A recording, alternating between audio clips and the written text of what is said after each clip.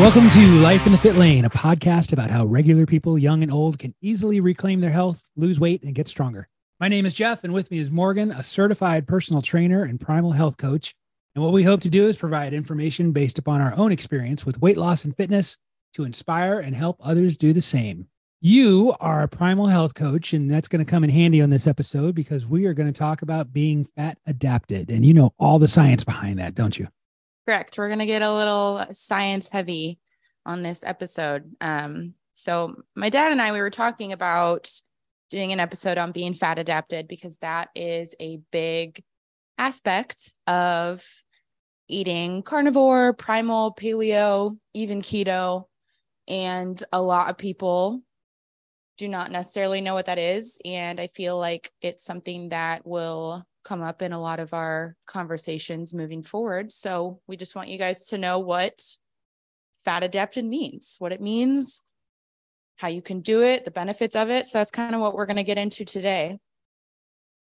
So yeah, it is important for people to understand that stuff. I know when I started losing weight and started seeing some success, it's weird because I'm very OCD in some areas, but I never wanted to.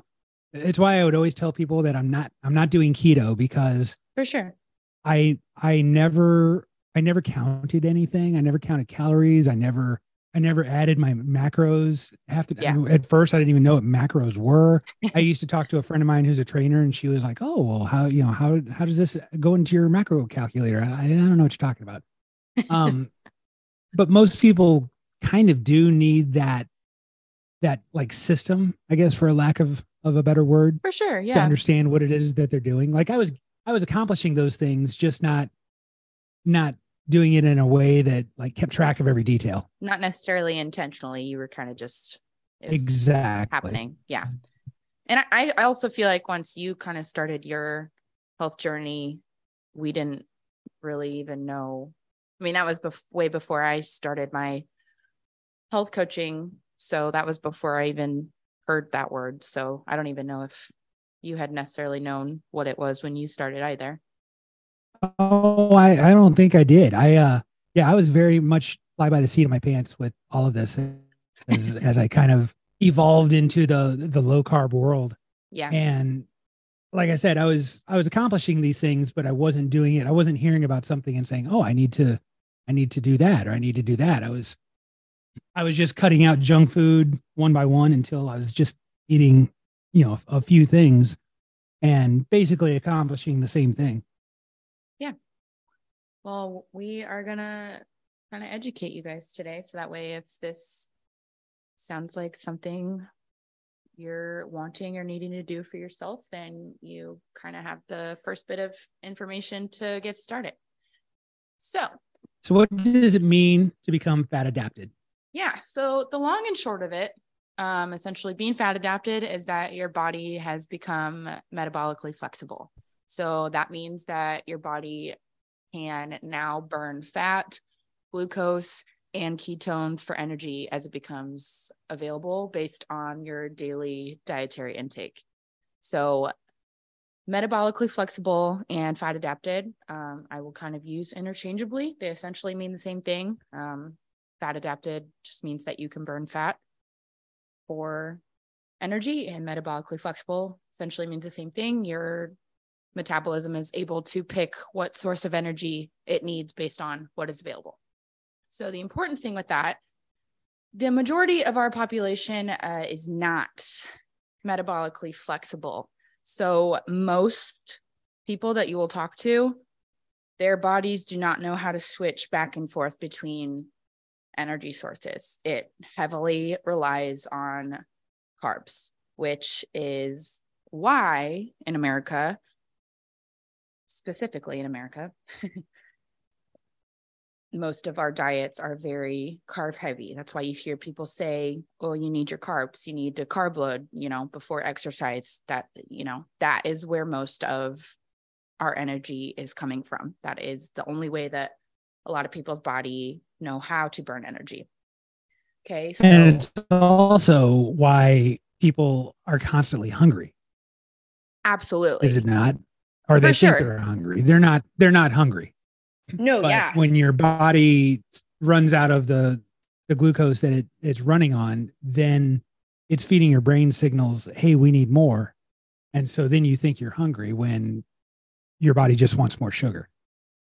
For sure. Yeah, no, that's kind of one of the benefits that I'll get into is that your energy storages for glucose can only store between like 1,200, 2,000 kilocalories, whereas your storage for fat is completely unlimited. So if you are fat adapted, you essentially have an unlimited reserve of energy in your body, whereas being heavily reliant on carbohydrates, you are having to, you eat a meal and then 3 hours later, you're like, damn, I'm kind of hungry again. And then you need to eat again. And, that's the back and forth yo-yo of relying on carbs is you burn through it quickly. Yeah, you burn it for energy, but you burn through it quickly. And then you need more.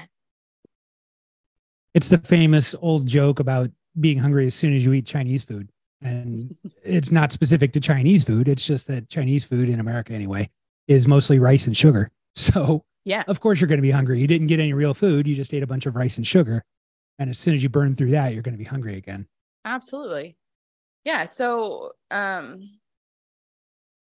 being fat adapted doesn't necessarily mean that your body doesn't need glucose or carbs any longer. It just means that it can go back and forth, like I said. So your body does have a very minimal glucose requirement for like brain activity, or if you're doing a very high intensity training, you do need a little heavier carb load. But for the average person, your glucose requirements are going to be fairly low. So, and that can really easily be met through clean eating and without even trying to eat carbohydrates. This is where I think a lot of confusion comes in with the information that people get, because there's no shortage of like YouTube and Twitter and Instagram influencers out there that are these, muscle bound gym rats that load up on carbs, but they also live in the gym. So Absolutely. it's they never really say that if you're going to eat like I do and have these piles of rice and sweet potatoes and other things, then you also need to be working out like I do. Or, the marathon runners that load up on carbs, your average person is not putting in that kind of exercise load. So they just don't need all of those carbs.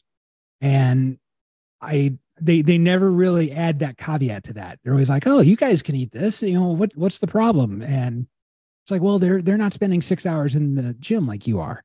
Absolutely. You, like I said, if you are doing some sort of high intensity training, like bodybuilding or training for a marathon or something that takes your all out effort for longer than, 30 seconds, then yes, your carb intake your need is going to be a little higher. But yeah, the average person, I mean, most people don't have time to spend, more than an hour at the gym. And most people, it's not their profession. For sure. Yeah. These guys that are professional influencers, that's their job. I get it. I don't judge them or fault them for that, but that is what they do every day. They get up and they carb load and they go to the gym all day. For sure. And they take some pictures and post. But the average if you're right, if you're working in an office, or even worse, if you're working some sort of job where you're second or third shift and you've got a weird sleep schedule, and that's not a realistic way. You got to tackle those problems with your diet rather than endless exercise. For sure. Yeah. It's definitely more important to tackle the diet first. But so that essentially is kind of what being fat adapted is. So then you might ask, what are the benefits? Because a lot of people can get by just, eating what they eat, going to the gym and yada, yada. But there definitely are some huge benefits to being fat adapted. And I know that both of us have kind of reaped some of those benefits that I do want to get into, but some of the scientific benefits behind it, kind of like I said earlier. So your energy storages are going to be way bigger. Okay. So that essentially cuts out the need to eat every couple hours or be hungry every couple hours. I mean, I'm a big foodie. I love food, but it is almost annoying whenever you have like a really great meal and then 3 hours later you're like, my stomach's grumbling again. Like that's frustrating, and it's also expensive. Okay. So we do not have the money to be eating like 4 meals a day. Once a day normally, twice a day. I eat kind of 1.5 to 2 times a day. I've adjusted that slightly. For a long time, I was just eating once a day. I found that just wasn't necessarily working and it was probably more of a mental thing. But I keep a very small eating window. I do eat breakfast. A lot of people skip breakfast. I don't. I get up and I eat about 9 a.m. to 10 a.m., somewhere in that time period. I'll eat my eggs. I might have a little bit of meat with my eggs in the morning, but then later on in the afternoon, about 1 or 2 o'clock, that's when I usually eat my meat. And then I cut it off. I don't eat dinner. So a lot of people skip breakfast. I skip dinner. Yeah. I find if I eat too late, I don't sleep well. I just, my body works better when I eat earlier and cut everything off earlier. Yeah. So, and I know that a lot of people have given you a lot of grief for, that doesn't seem like a lot that you're eating, but that is kind of the beauty of being fat adapted, because whenever you are eating nutrient dense, protein and fat, that is going to fill you up for way longer than you even realize. And, I'll get into this as I keep talking about this in the episode. I mean, it takes a bit for your body to adjust, but once you are fat adapted, I mean, you can have a big lunch of, nutrient dense whole foods and not be hungry for hours. And not only is that true, I look, it's almost like a magic power. And you said, you're a foodie and you look forward to these meals and whatnot. I view eating, and I always have, even when I was eating junk food all the time, I've always viewed eating as a pain in the ass. It's something that interrupts my day. And I'm like, geez, now I need to eat.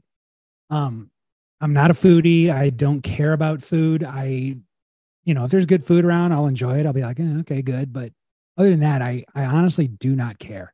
The best food for me is food that somebody else has made. Because I just don't care. But when you don't have to eat all the time, it really is like a superpower, because you can just get on with your day and do all the other stuff that you want and not have to pause and, prepare a meal, eat the meal, clean up after the meal, and then, do that again in 3 hours or whatever. It really is freeing. It is, especially, I mean, I enjoy lots of different types of food. So that's where our experiences with this are somewhat different that we can kind of talk about maybe in another episode. Like, I still love to eat all my vegetables and such, but I mean, I hate cooking. I really hate cooking, which is, some people love cooking. My husband loves cooking. And I do too. And it's not that I hate cooking. It's a time suck to me. I feel like there's something I can be better doing. It's never been fun for me. I was always like that, even when I eat junk food, because instead of cooking a meal, I would just throw some tater tots in the toaster oven or something, anything that I could just have something else do. And then 10, 15 minutes later, here, I have food. For sure. And people should not take this to mean this is why they should become fat adapted. That's not what we're saying. It's just that if you are somebody who's like me and views eating as a pain in the butt, then it's a nice bonus, I guess, is what I'm really trying to say here. Yeah. Yeah. Not, this isn't necessarily one of the benefits. We're kind of just rambling now, but right. Yeah. It's definitely not the reason to go down that road. For sure. Yeah. It just happens to be a benefit for both of us. But since we're talking about benefits, the next one I'm going to get into is your cell division decreases. Now, this might not really sound like anything that means anything to the average person. Like, what does that even mean? But when your body is fat adapted, it means that you're probably taking in less calories than with a heavy carb diet. With a heavy carb diet, you're going to definitely have an increase in calories because you're, like I said, eating more foods to kind of satiate that hunger. But with a paleo, primal, keto, carnivore, fat adapted diet, it typically means less calories because you're eating less to fulfill your body's nutrients and satisfy you. So what that means is that whenever your body is taking in an excess amount of calories, as with a heavy carb diet, your cell division and your cell growth rapidly increases, which essentially means that your lifespan is reduced because your cells are rapidly dividing. They're growing quicker. So that chalks it up to just a reduced lifespan, which everyone wants to live a happy, long, healthy life. And with a heavy carb diet, that's like a science thing that not many people would even think about whenever they're trying to like start a diet or change their ways, but it does affect your lifespan for sure. Well, and to put that into layman's terms, you don't see a lot of elderly fat people. Yeah. Yeah. I mean, that just is what it is. You don't see a lot of overweight people who are 80 years old or 85 years old. It's just, I'm sure there's some outliers out there, but it's just not something you see very often. Because not only, and that's why. Not only is it, affecting your body in other ways, but, like your blood sugar, blood pressure, yada, yada, other things that we can talk about later, but it is speeding up your lifespan. Essentially, that is the long and short of it. So those are kind of the main benefits. And just real quick, going back to not having to eat all the time. As I was telling you before we started recording, I've been a little sick the last couple of days, and I really have not been eating. And I woke up yesterday with actual hunger, which is not something people think they're hungry, and me included. You eat for a variety of reasons. It's habit. It's whatever the reason. You're getting ready to go to work. You want to eat before you go to work, but we rarely feel real hunger. And yesterday morning, just after a couple of days of not eating, I was like, wow, I am really, really hungry. And when you feel that real hunger, it's a completely different feeling than, oh, I could eat. Yeah, for sure. That's where, especially eating a diet that most Americans do, we do kind of lose those hunger cues a little bit because we're constantly eating. Our society is set up to constantly eat. And that's just how our society is kind of set up. But I mean, and you can go a tremendously long amount of time without eating. I don't know if you've ever heard the story. I don't know the gentleman's name, but it's easy to look up online. He was a very obese gentleman. I want to say he was, at least 500 pounds. And he did a 365-day fast. Now, he did this under doctor's supervision. This is not something that people should go out and do. But under doctor's supervision, he took in nothing but water and lived off of his body fat for a full year. And was able to, I can't remember how much weight he lost. What like I said, this is easily found online. Angus Barbieri. Oh, yeah. I hope I said that right. Look at you knowing his name. No, I looked it up. Oh, yeah, you're way faster at that than I am. I just but typed in 365-day fast. But yeah, go ahead. Yeah. Does it say how much weight he lost? Or how much he weighed at the beginning? Because I know he was a large gentleman. Well, of course, he's not American, so I don't know what this goes into British? Pounds, but he lost 125 kilograms. So whatever that, I'm not a math person. That's a lot. That is probably over 200 pounds. Black tea, black coffee, and sparkling water. So you can go days. quite a long time living off of your body fat. Now, again, he was under doctor supervision.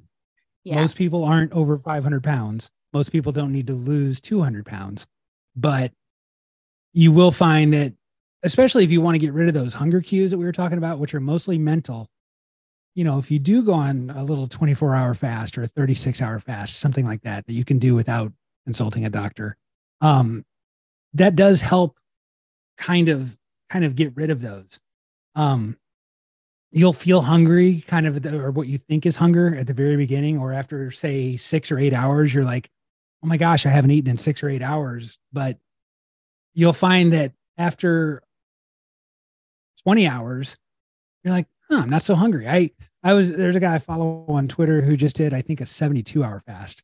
And what he said was what I've never done one that long. I think the most I've ever gone is 50.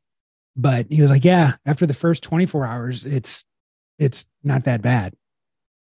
But not saying everybody should go out there and fast either. But what I am saying is that your body knows, and your body sometimes knows more than your mind.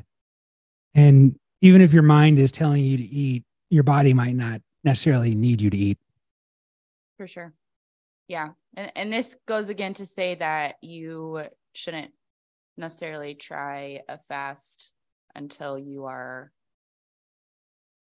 fat adapted. Otherwise, you're probably going to feel pretty crappy. Yeah, you don't want to white knuckle a fast, but even if you are just kind of starting out, you can still go like 12 hours. We talked about this, I think, in the first episode. Yeah. I mean, don't do like more than a day, but yeah, good. Yeah, I was still eating junk food, but I would stop eating at 6 o'clock, and I wouldn't eat anything until 6 o'clock the next morning. Sure. Right. And that was a great help, just doing that. Yeah. I mean, and then as I go ahead. I was going to say, then as I did get more fat adapted, I was able to push that further and further and get up to 12 or 14 hours, and then 16 hours, and then 18 hours. And for a while, I was doing 20 hours a day. I usually do about 16 now. That's kind of my norm. So I typically, if I cut things off at 2 or 3 in the afternoon, I don't eat again until 9 or 10 the next morning.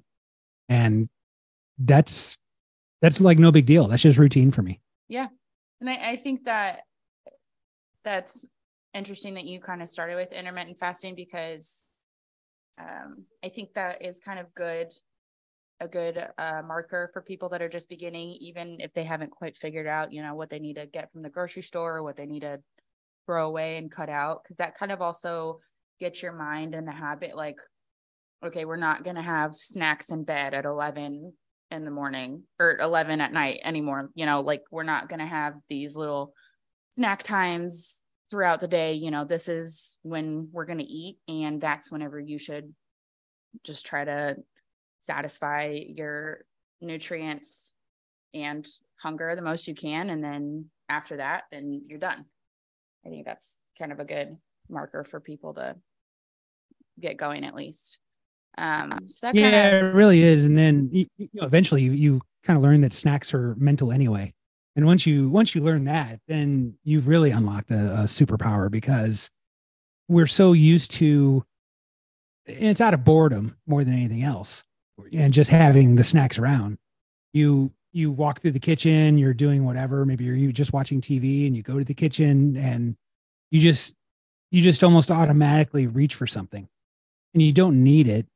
There's no need for you to have a snack. It's just you're wanting to satisfy some other urge. For And once you sure. realize you don't need to do that, it's just like I said, it's another level that you're like, oh wow. Yeah. I mean, especially, I'm sure eventually there will be a lot of people that listen to this that are in the restaurant industry too. I mean, that there's constantly, oh, we messed this up. Here's a bowl of fries. Oh, we messed this up. Here's a something. Like there's just constantly That was in front of you. Working in a restaurant was the worst. And I worked in a pizza restaurant when I was younger, and it was just a constant flow of pizza. No one thinks they can ever get sick of pizza, but work in a pizza restaurant and you will get sick of pizza. Yeah. You will eat so much pizza that you just don't want to see it anymore. We've talked about, what being fat adapted is, what the benefits are, and so how do you become fat adapted? Like I said, there is kind of an adjustment period for your body. So it typically takes up to a few weeks for someone to become fully fat adapted. And these time periods can be relative longer or shorter, depending on, how healthy your metabolic system is and how many carbs you're currently eating in your daily diet. So, I mean, I think whenever I first started, it did take me about, 2 weeks to really kind of feel the benefits of it. So that's where I will say we were just talking about how it kind of cuts out the need for snacking. But I mean, I don't know about you, Dad, but whenever I first started to try to become fat adapted, snacks were really important because you're not fat adapted yet. Your body is still relying on carbs and you're cutting out a lot of the carbs. So it's like wondering where to get energy from. So I remember in those first couple weeks, eating a lot of like macadamia nuts or, like a high fat snack. That it's not like I was snacking on, chips or whatever, but like a high fat. Yeah, that's where cheese comes in real handy. For sure. Like cheese, jerky, depending on the ingredients of it, or like some kind of high fat, low carb nut, like macadamia nuts were like my saving grace. That's going to kind of, you are going to have to eat a little bit more in the beginning stages, but that is going to just kind of keep flooding your body with protein and fat to where eventually there's not really any carb storages to pull from. And then it'll kind of click eventually that your metabolic system. And this is a good time period for people to kind of get over their fear of fat. I know when people first start on keto, they start adding fat to everything. Mm-hmm. They're putting butter in their coffee. They're putting coconut oil in their coffee. Yep. They're, just any chance they have to add some fat. Now, eventually the time's going to come where that's going to kind of backfire and you don't want to be taking in all that excess fat. Yeah. But when you're first starting out and training your body to be fat adapted, that's actually really handy for you. So the things like the macadamia nuts, the cheese, the butter in your coffee, which all those things are very, very helpful in the early days. And there are healthy ways to get fat, or not to get fat, but to add fat to your diet. Yeah. That like I said, you don't want to just sit there and pound a box of nuts or put a half a stick of butter in your coffee. It's not an excuse to go crazy, but adding these things to your diet is very, very helpful. For sure. In keeping you full and satiated and not reaching for pastries or some other, junk food. For sure. Yeah. I mean, eating more fat is going to help you lose fat. And I know that is not what we have been taught our whole lives, but it is true. It really is true, because the more fat, once you are fat adapted, that is what your energy storage is going to be. You're going to be using fat for energy. So you're burning through that more than you would in a carb-filled diet, because you're only burning the carbs that you eat. So you're not ever really getting to burn your fat storages, which is why losing weight can be so frustrating for some people, because they're not really tapped into being able to burn all of the fat that their body has stored. And people are it's so ingrained in our culture that we need sugar and carbohydrates to have energy. I remember a guy I used to work with that every morning he would show up at work and he would have his coffee that was filled with sugar. You know, if we were somewhere where there was a Starbucks or even a McDonald's where you can get those sugary coffee drinks, he would have one of those. But if we were just drinking the regular coffee, he would, pile a bunch of sugar in that. But then he would also have his orange juice, and then he would be eating all of the pastries that would be put out for us. Mm-hmm. And everybody does that, which that didn't make him unusual, but he had just beaten cancer. So yeah, it would actually just kind of baffle me that he was doing that to himself. I was like, and at the time since he beat kidney cancer, he only had one kidney. And he would start every day off with just piles of sugar. Yeah. And we got along pretty well. So I'd say, what are you doing this for? And he's like, well, I need sugar to start the day. I've got to have energy. I can't just. Yeah. And I was like, no, you don't. You're just damaging your body even further than it's already been damaged. For sure. But, he wasn't having it. He quote unquote needed his sugar. And that's why, talking about this with some people can be so difficult, because it is so ingrained in our brains that you need carbs for energy. And essentially it is true. Most of our bodies are set up the way because of the food that is available to us, the diet that has been shown that we should eat. Most of our bodies are programmed to only burn, carbs and sugar. So that is, somewhat correct that, they need carbs and sugar to keep their energy up, because their body isn't able to tap into their other energy storages, which, most people that you're going to talk to on the street are going to believe that. And that's where it's kind of confusing for some people to, come up, tell them that you really don't need carbs. I mean, like I said, you have a very small, minimal glucose requirement in your body, but you don't need to think about eating carbs. It'll come naturally.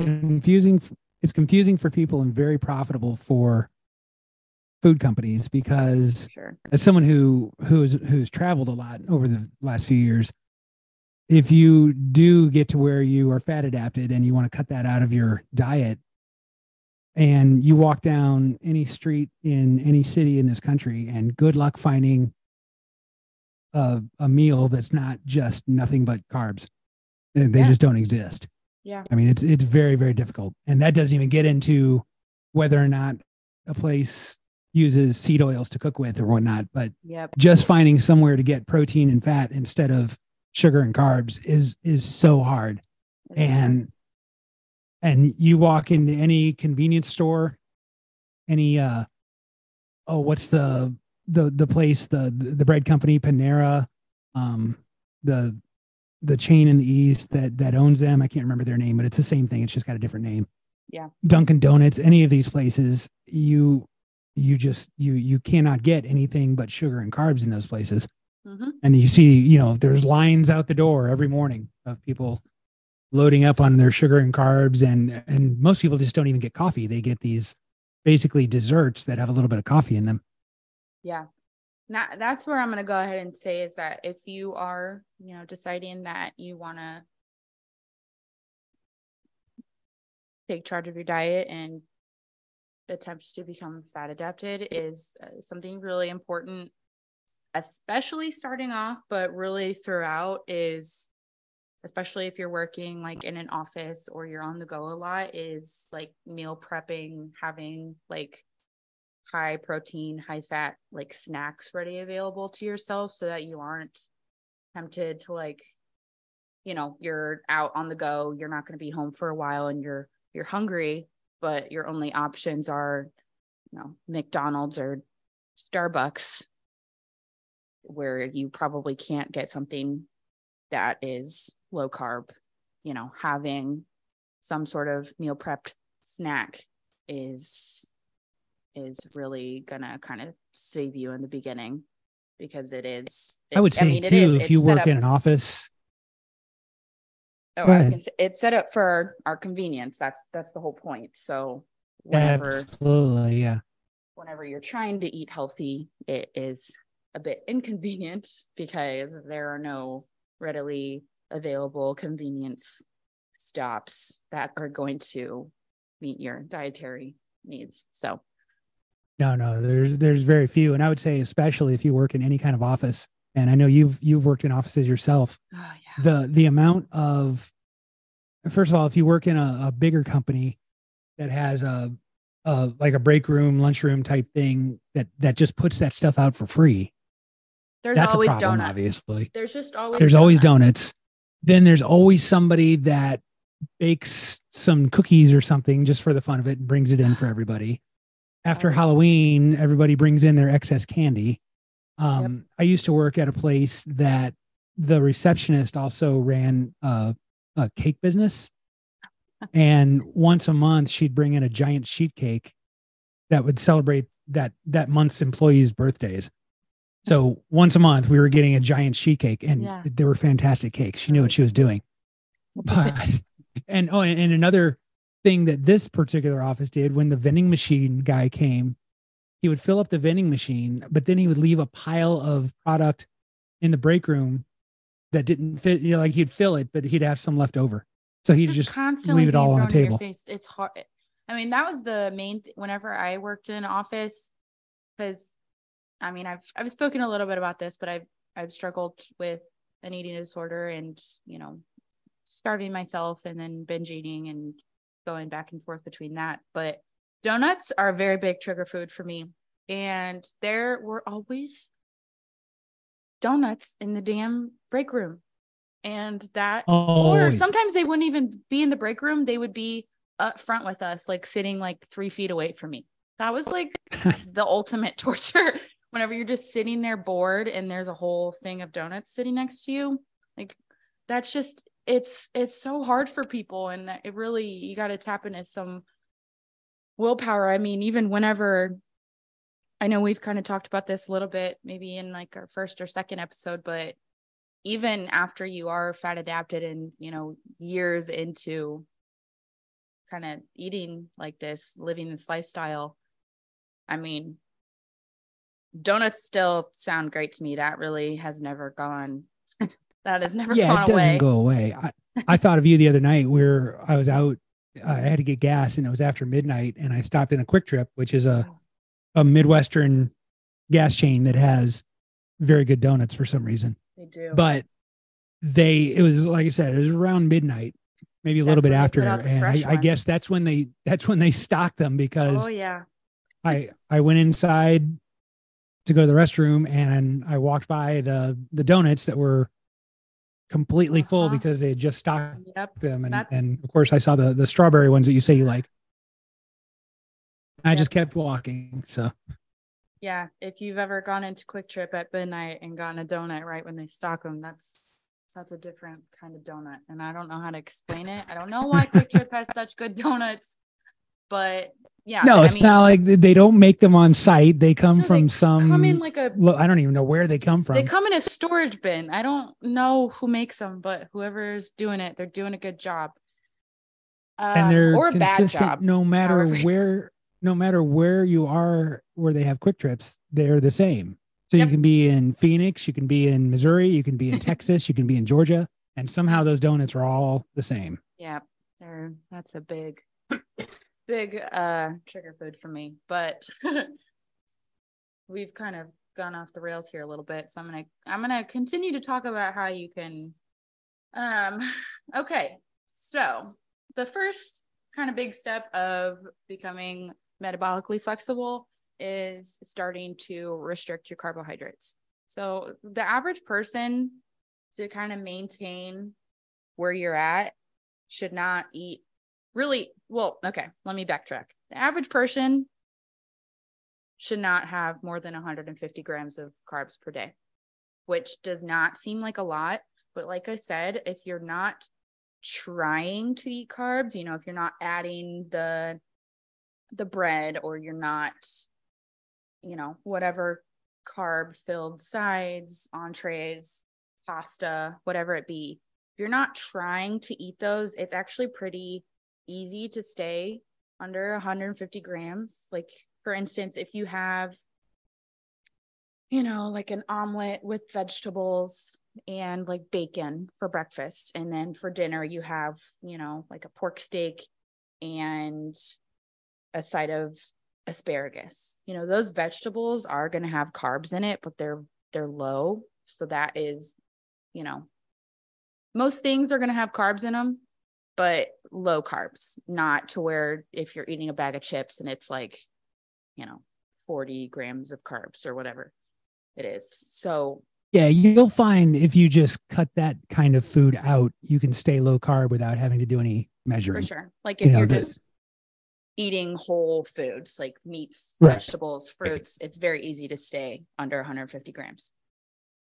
And I should say here too that when you read articles that kind of criticize a low carb diet, a lot of times those articles are written with the perspective that low carb is anything under like 100 grams of carbs, which is nowhere near low carb.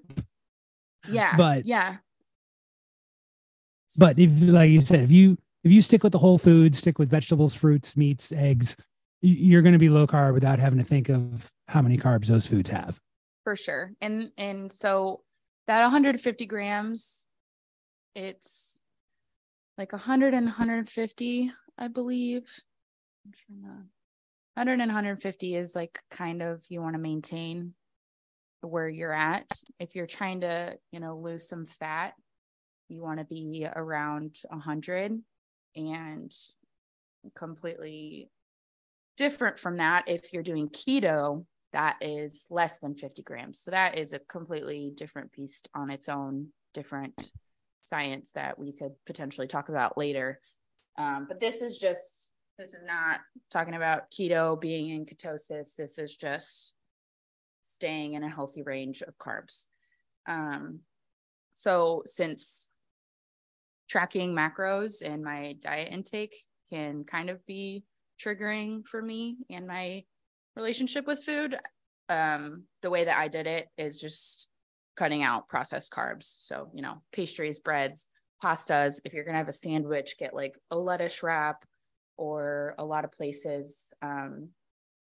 We just had a Jersey Mike's open up down the road, and I love Jersey Mike's, but they do like sandwich bowls, which is like on a bed of lettuce. So things like that. You don't have to, just eat salad, because salad can get really boring. There's a lot of ways that you can cut out, bread and pasta and whatever it be. Yeah, more and more places are getting hip to that. You can get a bowl at Chipotle. You don't have to do the tacos or the burritos. You can just get a bowl. Five Guys burgers makes that available for you. You can even go to Papa McDonald's. Murphy's and get a pizza bowl. Oh, can you? I didn't know that. Interesting to me. Yeah, I've never tried it because it kind of looks like it might just be a lot of cheese and toppings, but I mean, it's supposed to be like keto friendly. So, I mean, if you're really missing pizza, then I would say that if you're going to do those things, don't try not to do them every day, because a lot of those places are still using a lot of seed oils. For sure. Yeah. Maybe not Jersey Mike's, because that's more of a fresh type of sandwich toppings, but certainly Chipotle, Papa John's, I'm sure. Yeah. McDonald's. I've gone into McDonald's numerous times and just gotten the burger patties. Yeah. Usually when I'm on the road, and that, because there's a McDonald's everywhere. Double cheeseburger, no bun. I'll do the quarter pounder patties with no bun. Wow. I've always read that their quarter pounder patties are 100% beef. So I've always just taken that to be true. I don't know if it is or not, but they've got to be cooking Who them knows? in some weird seed oils because I always For feel sure. terrible after I eat them. Absolutely. So Yeah. So, I I I mean, actually try not to do that, but yeah, when these are all good you're first options. starting out, yeah, when you're first starting out, you kind of have to do what you have to do. For sure. Especially if you're on the go a lot. These are all good options if you're just like out and about. I mean, and these are all options that you can do at home too. I mean, you can make sandwich bowls at home. You can make pizza bowls at home, things like that. But it just, starting to kind of rewire your brain a little bit, like, and these are all good things, even if you're craving something too. Like, I love pizza. So a pizza bowl, if I'm trying to be low carb, it sounds pretty awesome to me. So, I mean, that's something that you can do to kind of curb the cravings too, without really kind of setting yourself off track.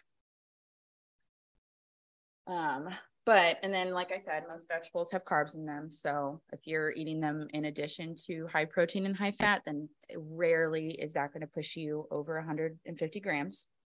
And then as for protein and fat, protein is kind of based on your weight and fat percentages. So everybody's protein intake will be a little bit different. But say that you're like 150 pounds and you have a 10% body fat. So you have 135 pounds in lean mass. So you should be anywhere between like 95 and 135 grams of protein. I think a good rule of thumb starting off. And again, but a good rule of thumb is like 1 gram of protein per. So I know you used that body weight and body fat percentage for easy math, but obviously most people are not that. So let's say you're 195 pounds with 30% body fat. I stump you. No. I was going to say if you're 150 pounds and 10% body fat, you don't need this. No.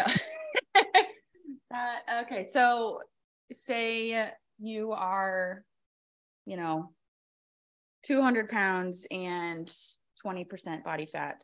So that would mean that you have like 180 of lean muscle mass. So, and then if you times that by anywhere between 0.7 to 1, so a healthy protein intake for someone like that would be like 120 grams of protein. So whatever your lean muscle mass is times 0.7 is kind of a good starting point, and you can kind of go up to however. So that person could start with 126 grams of protein, and they could even go up to 180 because that's how many pounds of lean muscle mass they have. So that's kind of a good starting range for people if you really want to like get the numbers down. Like I said, neither of us did that. I find it quite triggering to track my food, so I don't even attempt to do that. I just kind of try to pay attention to like, okay, this has a good amount of protein. I'm having chicken or steak for dinner, and that's a good amount of protein. I had eggs for breakfast. That's a good amount of protein. It's like, that's kind of how my brain works. But for someone that wants to, really try to get on track the right way, that is kind of how you figure that out.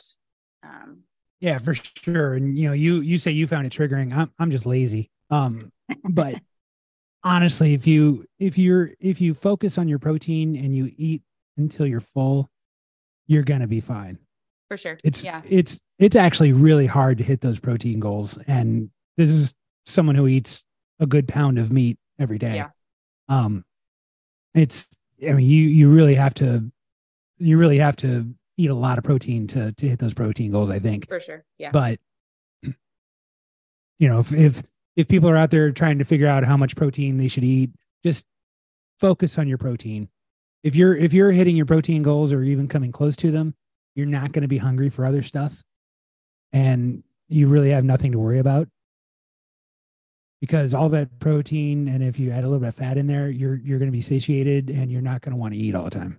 Yeah. And then pairing that with fat. So there isn't really a number specific to like lose a certain amount of body fat or, you know, a certain amount of intake that you should necessarily have. Fat intake should kind of just be paired with protein and make sure that you're feeling satiated. So, I mean, you know, adding avocado with your eggs or cooking your steak in like some grass-fed butter or ghee, you know, anything high fat that way, and just pairing it with your protein. And yeah, like you said, that's a really good way to start, and just focusing on those two until you're full, and then kind of just writing it out, see how long you stay full for. And like I said in the beginning, you might need a little bit of extra support with snacks, like some nuts, cheese, jerky, but you got to be careful with jerky because a lot of them have a very high sugar content. So you got to do like 0 sugar jerky, look at the nutrition labels. But that's really the best way that to get going, kind of how we both did it. How about sleep? Yeah, that is that's another big one. So sleep and your stress levels. Okay, that is going to be another big one that maybe you haven't even thought about in regards to, you know, getting healthy, losing weight, but it does have a big intake. You know, if your body hasn't rested properly, makes it a lot easier for, you know, the average daily stressors to affect you a little bit more. And when you're stressed, your cortisol levels are high, which means that you're going to crave carbohydrates more. Boy, that's something too that decisions. I don't think people, first of all, they probably aren't aware, but again, as I use travel as an example, especially if you're going to a lot of conferences for work or whatever, they always have the breakfast out at 6, 7 a.m. for all the attendees. And it's always pastries, muffins, you know, all the usual sweets for everybody in the morning. And, you know, you're talking about donuts, but when you haven't slept, so if you're on the road, you're probably not sleeping well anyway. Your body's already craving that stuff. And then boom, it's right out there for you, free for the taking.